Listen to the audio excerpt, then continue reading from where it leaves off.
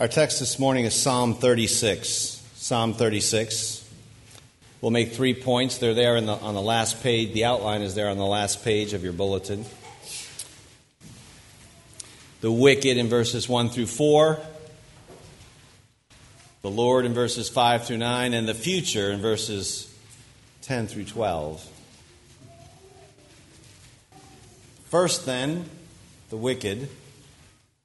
The psalmist, in verse 1, has a message from God. An oracle, he says, in his heart that he desires to proclaim, and it concerns the sinfulness of the wicked. And he then lists 7 things which characterize the wicked. 7, the number of perfection. 7 things gives us a complete and full picture of human evil. But he starts with the root of the matter, the basic issue, in the second half of verse 1. There is no fear of God before their eyes. The fear of God is not slavish, debilitating fear, but neither is it merely respect or a sort of mild awe. It could accurately be translated, and sometimes has been translated, as the dread of God. The dread of God. It's this interior disposition of reverence and trembling love before the majesty and the mystery of the being of the holy God. And it is, Scripture says, the very beginning, the root of wisdom. And where it is absent, folly and disorder are sure to follow. And not only is this absence of the dread or the fear of God the root of human sin, the first thing, if you will, that we might say about it, it's also the capstone, the culminating fruit of human evil. In Romans chapter 3, you might remember the Apostle Paul is setting forth human sin. He's setting forth the fact that all have fallen short of the glory of God, and he actually cites this verse from our text as his final witness. Here it's first, there it's last. In Romans 3, it's his summarizing argument for the universality of human guilt, for the need for the gospel. And so this text is not a portrait, really, of abnormally, unusually evil people. It's a picture of all of us, you and I, apart from regenerating and healing grace. So the flowing in this text from this absence of the fear of God before their eyes, before our fallen eyes, is in verse 2 the fact that in their own eyes they flatter themselves. Notice the repetition of the word eyes. If there's no fear of God before our eyes, then in our own eyes we flatter ourselves. This is basic. To be in a disordered relation to God is to be in a disordered relation to yourself. This is the pattern. To dethrone God is to dehumanize man. For we are his creatures. We are made in his image. And we're called by our very nature into fellowship and communion with our good Creator. So to misjudge God is to misread ourselves as creatures of his love. If we get God wrong, we will get man wrong. And so, the text says men flatter themselves too much to detect or to hate their own sin. So what happens, there's this kind of profound self-deception that sets in about our own corruption, our own state. Because the fear or the dread of the Creator Lord, that tethers you to reality. When that's cut, you're unmoored. And so, having averted our eyes from God, we avert our gaze from the depths of our own condition. We flatter, we protect, we coddle and flatter ourselves, unable to see, the text says, much less to hate our own sin. And the psalmist then lists 5 activities which flow from this alienated state.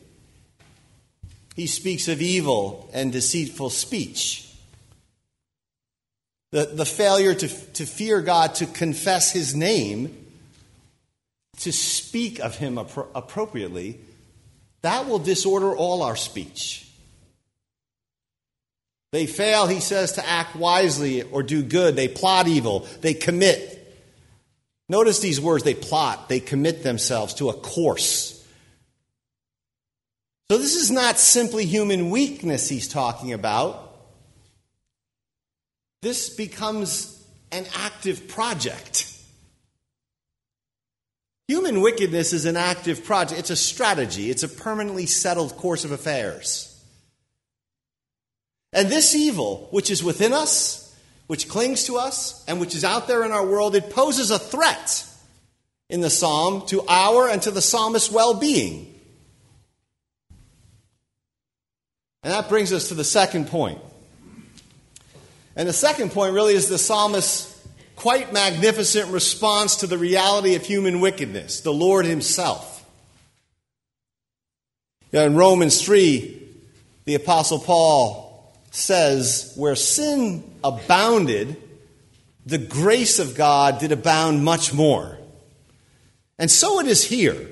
The love, the character, the nature of God is going to abound in this text and overwhelm the evil the psalmist has just described. So he says in verse 5, Psalm 36, verse 5, your love, Lord, reaches to the heavens, your faithfulness to the skies or clouds. Your righteousness is like the highest mountains. Your justice or judgments are like the great deep. We could, if time permitted, derive almost our whole doctrine of God from these 4 lines. But let's just note a couple of things here. First, the love of God is basic and pervasive here. And the word for love here means covenant, loyal, faithful love. It's used in verse 5, it's used in verse 7, it's used again in verse 10. This love, the love that God is over all His works.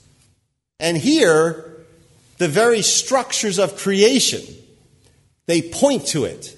They proclaim it, they manifest it. This love, then, is calling wicked human beings, covenant-breaking, disloyal, unfaithful creatures back to the fear of God, back into the communion we've abandoned. That's what it does. Notice also, second here, notice the images here. They move in order from the highest elements to the lowest depths of creation. So it goes the heavens, the clouds, the high mountains, and then the depths of the sea. And so the point is that the whole cosmos is a temple, a sanctuary manifesting the glory of its creator. The Lord's love reaches to the heavens, His faithfulness to the clouds. It's insurmountable. It's infinitely high. It recedes into the infinite depth of His own loving being as Father, Son, and Holy Spirit. And His righteousness is like the highest mountains, impregnable and firm and majestic and immovable. and his judgments are like the great deep, settled, unfathomable, unsearchable, beyond finding out, for no one has known his mind and no one has become his counselor. And so the cumulative picture here is one of the infinite, unmeasured and unmeasurable greatness of our God. It's kind of omnidimensional. Out of this omnidimensional mercy, the whole created order hangs on it. And so there's a great irony here, and it's this. It turns out that the fear, the dread of this God, this is the spacious land of liberty, the land of human flourishing. It's the puny little world of the wicked. And those who've thrown off the fear of this God, that world is shrunken and cramped.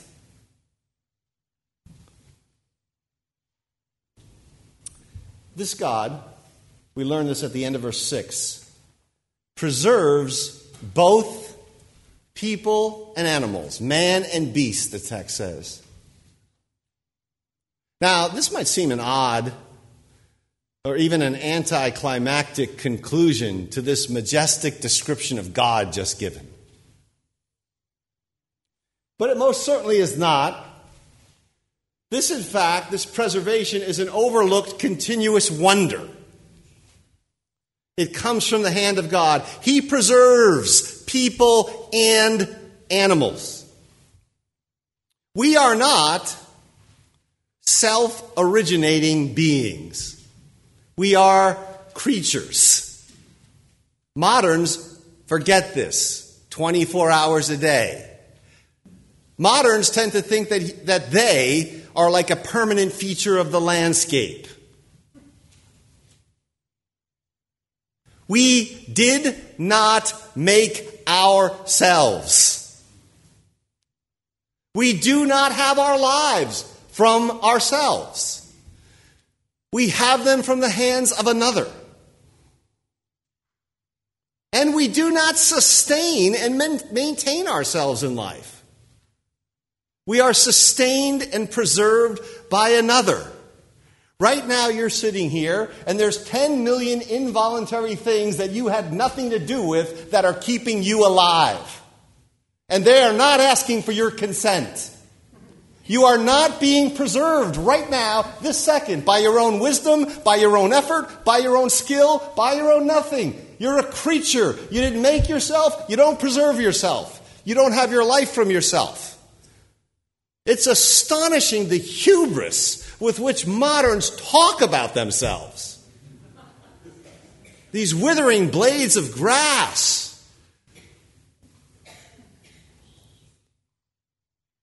We are contingent beings. And that means we did not have to exist. For God was not lonely.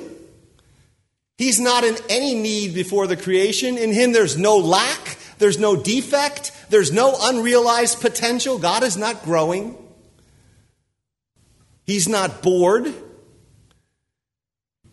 His glory, his infinitely replete, full, joyous life is not enhanced by your existence or mine, nor the existence of 10,000 worlds. This is what we mean when we speak of the perfection or the infinite glory of God. Nothing is added to it from the human side. Yet, in his goodness, in his overflowing bounty, he creates. And so we, who did not and do not have to be, are. It's astounding. We are. These ridiculous looking creatures with this thing sticking out of their shoulders and these two things protruding from the bottom of their waist, waddling along on this blue-green black ball hanging in deep space. There we are. What a spectacle. We who did not and do not need to exist are.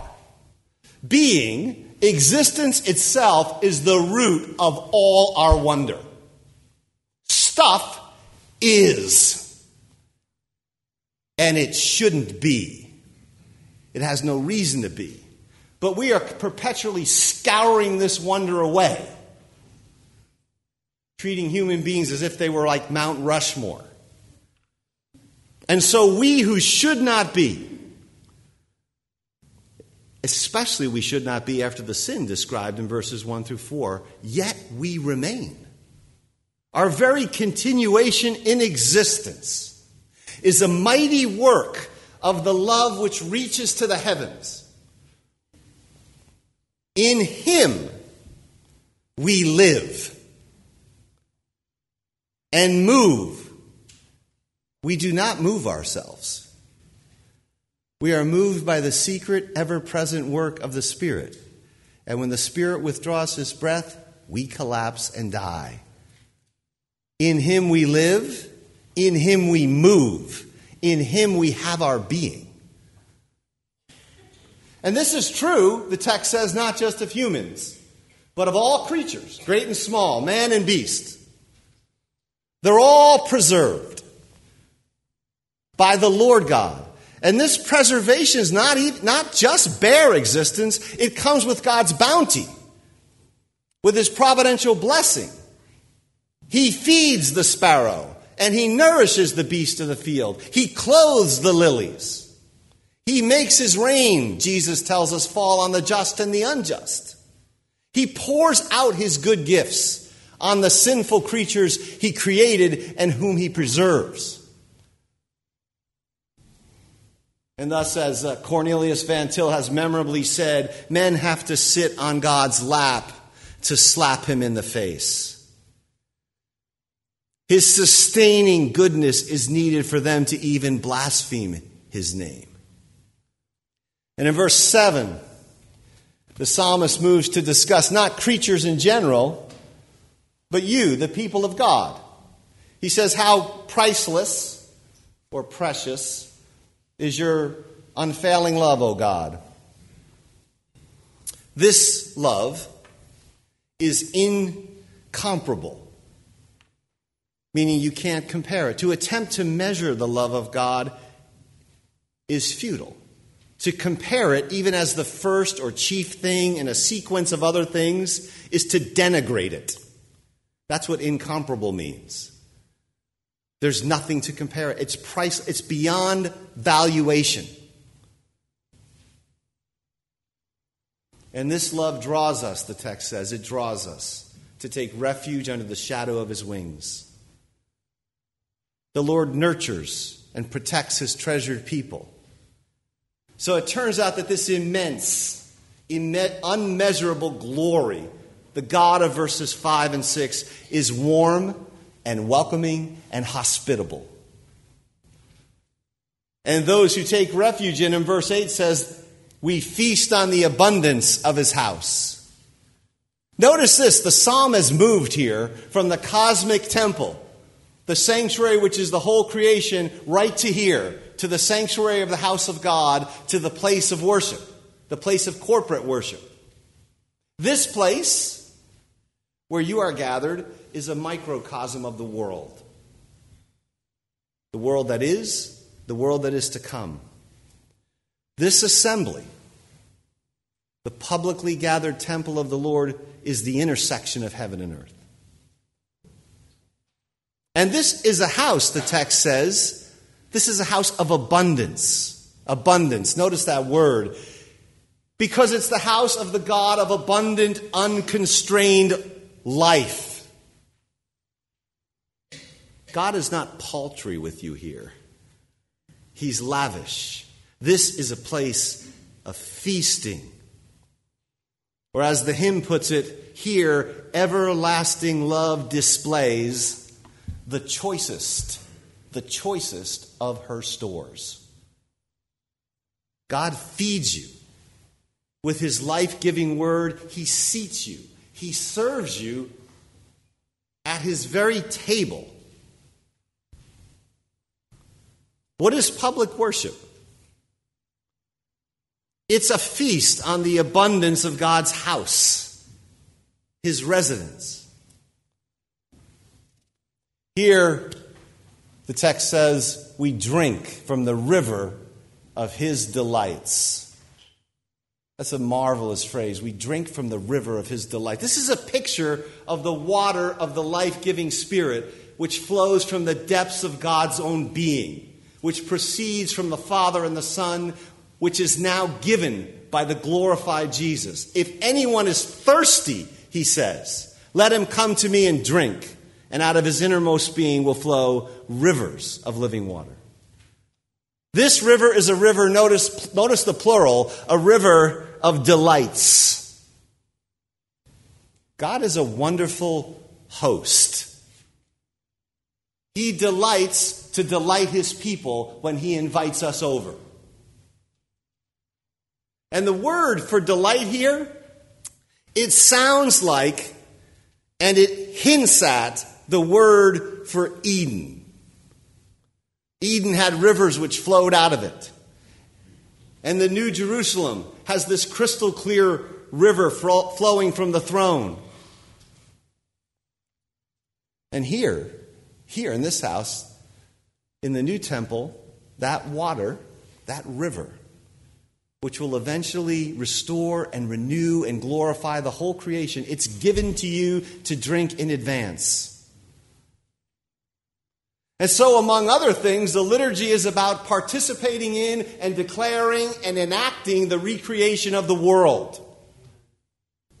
In verse 9, we see the hidden spring from which this feast, this river of delights, comes. It's one of the most memorable and rich verses in all of Scripture.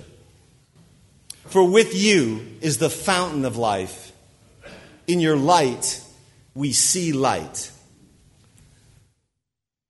God himself is the fountain of life. Unlike us, in our frail and our contingent existence, he simply is. I am who I am. He lives. His being is existence itself. He lives from himself. He lives in himself. He lives as himself. Underived, unconditioned, unthreatened, unassailable life. And this life, the life that God is not static. He who is moved by no one, who moves all things, nevertheless moves in this dynamic, self-giving communion of his own ineffable life as Father, Son, and Holy Spirit. And this is why we can call him the fountain, the wellspring, the source from which all life springs. This is the difference between the Creator God and creatures, which is often obscured in our own murky existence. And he who is life, the text says, is also light. The end of verse 9 says, in your light, we see light. I love this phrase. Even as we are not the source of our own life, so we are not the source of our own light. That is, of our own knowledge, of our own understanding, of our own perception. Moderns have this notion that reason, like their own lives, is just a permanent feature of the landscape. But reason, human reason, is a creaturely thing. It's created. It's not some transcendent, detached thing by which you stand apart and objectively evaluate the universe. That's idolatry. Human reason is created, and it's fallen into darkness. And that darkness has to be overcome by God's reconciling light. Else our reason itself will be a source of confusion. Human perception does not see, and human intellect does not instruct itself. The psalmist, God says elsewhere in Psalm 94, the psalmist says God teaches man knowledge. It is only in his light that we see light. All things are perceived, they're seen, they're grasped, they're understood in the light of God's light, and that's a light beyond our ability to kindle. C.S. Lewis, he puts it like this, and these are words that are inscribed on his own memorial. He said, "I believe in Christianity as I believe that the sun has risen, not only because I see it, but because by it I see everything else." That's what is meant by "in your light we see light." In the light of God's face, we who have damaged our minds by sin, who are darkened in mind, we begin to see things in the purity and the clarity and the truth and the joy of God's own light. God is for the restoration of reason. And the third point, and here I'll be brief, is the future. In verses 10 through 12, the psalmist prays for the love and righteousness of God which shaped the creation, and which we experience in this house. He prays that they would continue. He prays that God would maintain them, that the people of God would be protected against the threat of evil. You can see that in verse 10. Continue your love, your righteousness. And having invoked God, but it's important to know the God whom he's invoked, and that's the God of this text, the God we've been speaking of. Having invoked that God, he looks forward in verse 12, and he already sees the wicked as impotent and fallen. There's an important lesson, I think, in the proportions of this psalm. In the vision of God in the middle of the text. The reality and the threat of evil at the beginning of the text is shrunk down to size. And its futile end then is simply announced in verse 12. Verse 12 is almost anticlimactic. The psalm starts off with this long oracle about wickedness. At the end, the psalm says, "There the wicked are fallen." In between, there's the vision of this God. And this is an important lesson. Sin and evil are very real things. We must not minimize them. The struggle with them in our own lives is very real and can at times seem to overwhelm us. But they are not the first word at the beginning of all things, and they are most certainly not the decisive word that has appeared in the middle of history, and they are not the last word. Sin is a defeated interim phenomenon. It's a parasite. All sin and all evil are interim, parasitical realities. God is the basic reality. You know what this means? This means an overemphasis, a kind of frantic obsession with sin. Whether it be our sin or other people's sins or the sins of the nation, a kind of over-scrupulous introspection can be a sign of a profound lack of faith, a serious disorder in our vision, because it obscures the grandeur of this God. This God alone can put sin and evil in perspective. And when they're put in perspective, they are not the first thing, they are not the decisive thing, and they are not the last thing. God is the first thing. He is the decisive thing. He is the last thing. Proportion matters. There are some people for whom God is small or abstract and sin is enormous. Their consciences are constantly wrapped up with their own performance and their own disciplines and their own this and their own that. But you can't wrench them out of that to the vision of this God who is life and light, whose love infinitely exceeds all things.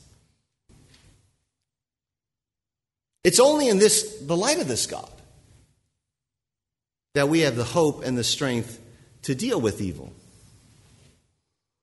So this God, his love, his faithfulness, his righteousness, his justice are not now and never have been and never shall be threatened.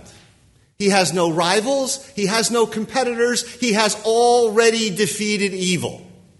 He has already wrought the reconciliation of all things. He has already ushered in the new creation. I don't care what anybody else says. This is the new creation has broken into this creation in Jesus Christ. And that means all ground, including the ground of our struggles and tears and sorrows, is already conquered ground. God is not locked in some kind of mortal combat. His life and his light have and they shall banish and swallow up death and darkness. The proportion matters. God should be enormous in your vision. And sin is real, but it's shrunk down.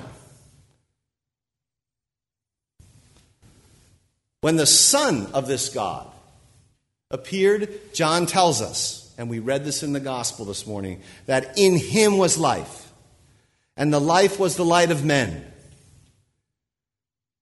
Jesus is the indestructible life and the luminous light that God is. And that light, John tells us, shines in the darkness, and the darkness does not overpower it. You know why the darkness doesn't power it? Because in Christ, the fullness of deity, the deity of this text, dwells in bodily form.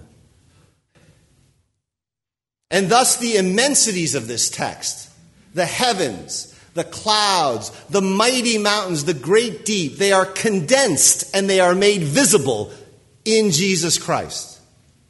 As Paul puts it in Ephesians 3, this was the New Testament lesson this morning. God sends his Spirit, his life-giving river into our hearts, that together we might grasp the width and the length and the height and the depth of the love of God in Christ. And God does this so that we might astonishingly be filled up to the measure of all the fullness of the radiant, life-giving God. Amen.